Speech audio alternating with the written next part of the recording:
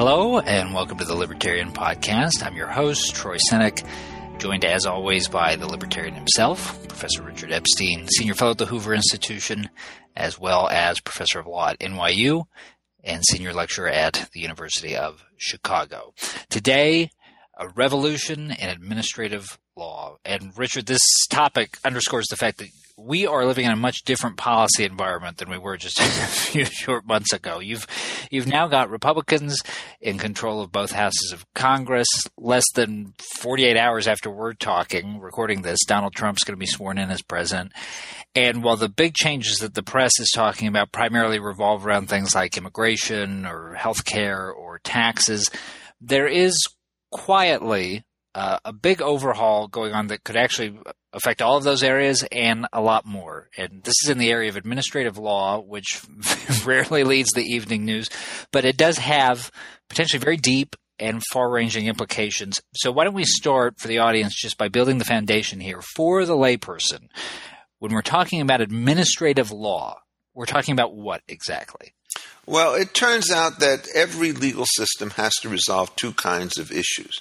One of them are questions of fact, the others are questions of law, and then sometimes there are questions in between that deal with fact and law. Do these facts amount to negligence? Normally, these questions are decided in judicial hearings by private parties suing other private parties or by private parties suing the government. But under administrative law, what happens is you don't have trial judges doing things. You have a large administrative agency which often has multiple responsibility. Sometimes what they do is they promulgate legal rules. Sometimes what they do is they initiate enforcement actions. Sometimes what they do is they hold elaborate proceedings in order to get information to either decide on what rules to promulgate or how to behave. We do not allow our administrative agencies to do whatever they want whenever they want. There is always going to be some kind of judicial oversight with respect to the way in which they collect facts and the way in which they decide legal propositions and generate rules and the way in which they bring enforcement actions. And so the question that you have to do under administrative law is, regardless of the substantive matter in issue, whether it's a tax matter or a labor matter or a securities matter, is has the administrative agency, which receives the power to control these things in the first instance, behaved in a responsible fashion. That's the battle that's at stake in this case. And the rules that have governed this in the 50-odd, 60-odd years since this thing has first been developed are very long. To put it more precisely, we have a quasi-constitutional statute out there called the Administrative Procedure Act, which was actually passed 70 years ago, 1946, in the aftermath of World War II. But in the last 30, 40, or 50 years, depending on how you count, the whole process has been radically transformed, become much more complicated than before. And it's the sort of thing which has generated widespread protest up and down the line. And it's the sort of thing that a Trump administration, which is less comfortable with the administrative state than the Obama administration, is certain to give a close examination to. And I want to, in a moment, we'll talk about that legal transformation over the past several decades. But before we do that, I mean, administrative law has really come to the fore during the Obama administration, especially once the Democrats lost their congressional majorities and the president started relying heavily on executive action. Again, sort of for listeners who may not follow the legal ins and outs that closely, just to make it vivid, Richard, what are the issues that have been in the news the past few years where administrative law has been in play? Well, I mean, at one form or another, there are the executive orders, which are not done by independent administrative agencies, but there are also all sorts of other things that are done by administrative agencies. The National Labor Relations Board passes powerful regulations dealing with the Fair Labor Standards Act. It transforms the rules associated with the recognition of unions in particular cases. The Environmental Protection Agency runs an enormous hearing to figure out what is going to be the definition of a navigable water under the Clean Water Act of 1970. So you get those things. The Securities and Exchange Commission decides that what it wants to do is to have the prosecution of particular offenders inside the agencies without going to courts. That's an administrative law agency. Can they do this thing? So every year, every agency under the Obama administration, promulgates enormous numbers of rules. Many of these are devilishly complicated. And since they're kind of edgy, as you said, there's always going to be an enormous amount of pushback by the regulated parties, because many of these rules, which have system-wide significance, are in fact the kinds of rules that would generate furious sorts of reaction. Then, it's kind of executive administrative action of one form or another, which deals with all the complications having to do with the Affordable Care Act and so forth. So every time you pass another major substantive statute, every time you bring in a new set of administrators with respect to an old statute, administrative law is going to be called into fray. So it's never the centerpiece of most litigation, but it's always a strong actor on play. You might say it's best supporting actor for mischief across an entire range of films that are up for Oscars. So, and one last thing before we get to kind of the current debate here, going back to where you started us off a moment ago in sort of setting the legal framework here. One of the things that always surprises people who don't follow politics or government that closely is how much of the law that they live under, especially at the federal level, doesn't come directly from their elected officials. So to use an example, it's a few years old now, and one I may have used on a previous show with you, but this is data from Catherine Watts, who's a law professor at the University of Washington, writing in the Georgetown Law Journal. I'm quoting her here, Richard. In the 112th Congress, just 284 bills were enacted into law, and in the first session of the 113th, just 72. In contrast, in 2011 alone, more than 3,800 new rules were published in the Federal Register, and in 2012, more than 3,700 rules were published. So, Richard, that's more than a 20-to-1 ratio, regulations to statutes. That doesn't seem, at first blush, like it's in keeping with the vision of government enunciated by the founders. So can you give us a sense of where administrative law fits into the constitutional framework? Sure. This is a debate that goes back for a long time. The original Constitution had three branches of government, and they were meant to be, somewhat delusively perhaps, in watertight compartments. There was the legislative branch, which passed the laws, the executive branch, which enforced them, and the judicial branch, which adjudicated the various decisions under law when they turned out to be enforced. But as we move into sort of the modern progressive era, the level of ambition in administrative law starts to go up. So you're no longer talking about the administrative law for issuing driver's licenses and so forth. Now you're figuring out the administrative law for licensing nuclear power plants and all the rest of that stuff. Well, Congress has come to the conclusion, to some extent correctly, that the technical issues that are involved in trying to put these complicated schemes into place are beyond its power. So what it does is it delegates this issue to independent administrative agencies in order to figure out what's going on. So if you take something like the Dodd-Frank Act, it probably has about 100 directions to administrative agencies of one sort or another to develop rules dealing with certain things. And these are devilishly complicated rules, and there are all sorts of ways to do it.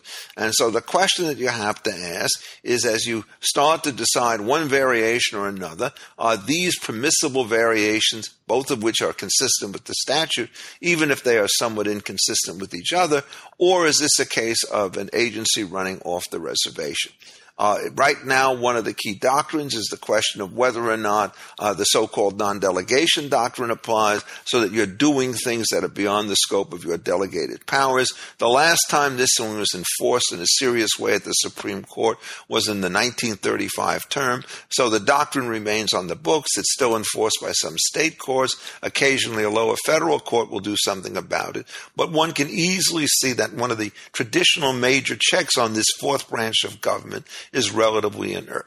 And there is no explicit authorization for administrative agencies, and they sort of got their first official welcome in 1886 or so with the passage of the Interstate Commerce Act, but they really began to hit their stride in the 1920s and 30s. And there's a case called Humphrey's Estate, which essentially said that, you can have these things as quasi-legislative or quasi-judicial or quasi-executive. I never remember which kinds of body. The basic intuition in favor of this is the original structure that we have is too confining. It does not work in complex times. The argument can be made even by people who are classical liberals like myself, is there's just much more for government to do given the kinds of new technologies that require some degree of regulation. But the issue then is, have we executed on this mission well? This is not a debate over whether or not independent administrative agencies are constitutional. It's a debate over how it is that their behaviors should be governed by the courts and to some extent by the legislature and the executive. To that point, so we've laid all this groundwork. Let's take it to the present day. Republicans in Congress are aiming at a pretty significant overhaul of the way that the regulatory state does business. Give us a sense of what they're trying to do here. Well, there are two sides of what they're trying to do. On one side, I think the Republicans may be on a fool's errand. On the other side, I think they're pretty much in the money. And that's the two questions are, one, what's the pattern for review of legal questions that are decided by administrative agencies, that is questions of law, and then what do you do with the questions of fact? The more controversial issue, and the one I think that's actually easier to solve, is what do we do with the interpretation of questions of law? The 1946 Administrative Procedure Act made it pretty clear that all of these particular questions of law, when decided by an administrative agency, were subject to what is known as de novo review from the beginning. And de novo review means that you could read anything you want, including the lower court's opinions, but essentially the new court makes a fresh judgment and is in no way constrained by anything that has been done by either the administrators on the one hand or the lower court on the other. And the basic argument here is, when you're talking about the interpretations of statutes and regulations, it's the question of how you read language and put various provisions together. That's what courts are supposed to do. That's what they do before the administrative state. That's what they can do under the administrative state. And in fact, if you have a judicial-centered system with respect to answering questions of law, it's going to prevent an enormous amount of volatility taking place when the agency is first captured by one party and then by the other. In what is probably the single most important decision in administrative law, a case called Chevron against the National Defense League, I can't even remember its name, NDRC, what they did is they said, no, we don't even read Section 706. What we do instead is we defer to the agency unless the statute is perfectly clear on its face. And if the agency thinks it ought to be read this way, then we are not going to interfere with it unless we think it's completely off the reservation.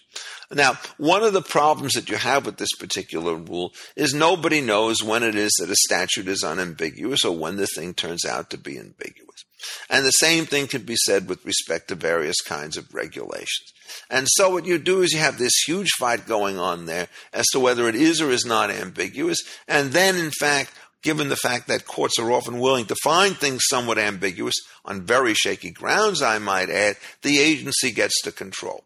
And this means, for example, under recent decisions, that the agency, astonishingly enough, can determine the scope of its own jurisdiction. And again, this is not the kind of stuff that makes the front page in the newspaper, but if you take the definition of navigable waters under the Clean Water Act, you could either say it refers to a river, or it could apply to any land which is within miles of a particular river, where some runoff may at some future time have some effect on what takes place inside the river. And to allow an agency to determine the scope of its own jurisdiction is, to my mind, an open invitation for disaster. And the point goes on over and over again. And what happens is, to outsiders like myself, you'll look at these decisions that are deferential and you say, it really can't be so. And what we want to do is to make sure that the courts, rather than a biased agency filled with ostensible experts, sort of handle these particular questions. And there's a bill now being put forward mainly by Bob Goodlatte in the House of Representatives, which essentially is designed to restore the original balance with respect to any and all interpretations under the Chevron doctrine. To give you an idea of how complicated it is, the standard rule of Chevron was there were two stages. And then somebody comes along and says, no, there's a zero stage as to whether or not the Chevron deference applies. And it might not apply to memorandas and letters and so forth. And recently I was at a conference at the Federalist Society where two younger scholars were giving papers. One of them invented step 1.5 for Chevron, and the other said, no, you're missing something. There's also a step 3. And if you put all of this stuff together, you can start to see that this thing becomes an endless tangle, and all of it disappears if the courts treats administrative agencies the way in which they treat any prosecutor in a particular case or any trial judge. They take into account what they say, but they make up their own mind. This is a very short, pithy provision, And if it is in fact adopted, it will overturn probably the last 40 or 50 years of modern administrative law. So it's a very, very big deal, and I think the change is one that's all for the good.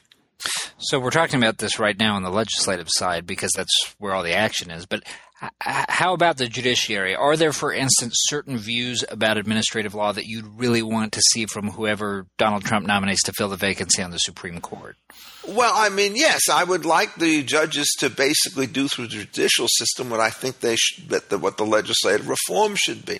There is now an increasing unrest about the application of the Chevron doctrine and its kid sister, a doctrine known as the Auer doctrine, which says when an agency has its own regulation, it gets enormous deference in the way in which it interprets that. And the Obama administration has pushed very hard on this. The transgender cases, which are now being prosecuted or treated as sex discrimination cases under the Civil Rights Act of 1964 and 1972 and so forth. All of this stuff that transgender identity cases are a form of sex discrimination is done in accordance with our deference, when there's absolutely nothing in the legal history of this area which indicated that the problem was even understood as a problem at the time of the promulgation or at any time in the administration of these particular statutes. And I think, in effect, that what's going to happen is that you're not going to get this thing going to the judges. My sense is on January 23rd or whatever the first working day is, this particular case, which was brought by the Obama administration, will essentially be taken off the table by the Trump administration. They'll simply withdraw the particular suit. So we would like judges to do that. The other half of the problem has to do with how you deal with questions of fact. And generally there you want to give an administrative agency a little bit of deference because it collects the evidence, evaluates the credibility of the witnesses and so forth. And this is reflected in the Administrative Procedure Act by a statement that these decisions should be reversed only if they are found to be arbitrary and capricious, which seems like a pretty forgiving standard until the famous case decided by Justice White called State Farm said that if you leave out anything in a complicated administrative procedure that belongs in or take into account something that should be ignored, you're arbitrary and capricious. So in some, but in not all cases, you give what is called a hard look to the decisions of administrative agencies. This is a source of endless delay and confusion because what happens is somebody who wants to sandbag a new development goes to court, says it's arbitrary and capricious. Then what you have to do is send it back again. And then that same party goes to the lower court and says, you know what? Not only do you have to look at the stuff you looked at before, but 2 years have gone by and you have to now run the proceeding from the beginning to take into account all the stuff that happens in these last 2 years. So you get endless delay. And the problem with the Goodlatte bill is it essentially endorses this particular approach. And so to give you an idea of what's going on, the section that they want to do, which really matters on questions of law, it's about a page. The stuff dealing with the way in which you determine factual issues before an agency takes 30 or 40 pages of a statute, and nobody will understand what this thing starts to mean because everything goes to everybody. And it's just a mistaken way to do it. It's worth noting that the two great cases I mentioned to you, State Farm and the Chevron case, were efforts of a Republican administration back in the early 80s in Reagan to try to undo Carter administrative stuff. And Chevron actually helped in that particular case because it turned out that the Reagan administration overturned a Carter administration on what counts as a point source under the environmental statute, and they were given deference to let it go. But the danger with that, instead of reading the statute correctly, is you now get a Democratic administration back in and you reverse it again. But the other point, when they essentially demanded the hard look, what the administration was doing was trying to postpone the introduction of automatic and passive seatbelts of one kind or another because they didn't think the technology was ready. And Justice White comes along. He's kind of frustrated with all of this stuff, and he wants to push this thing in directions in which it ought not to have gone. And I really think that when Mr. Goodlatte thinks about this bill, he should remember that a lot of what the Trump administration is going to try to do is to unravel previous administrative rules. And the last thing you want to do is to create such immense factual complexities in the record that task could never get done. All right. Thank you, Richard. And thank you to our listeners. And remember, you can find Richard's weekly column, The Libertarian, by visiting Defining Ideas at hoover.org. And you can follow him on Twitter at Richard A. Epstein. the Hoover Institution, I'm Troy Senek. Thanks for listening. This podcast has been a production of the Hoover Institution. For more information about our work, please visit hoover.org.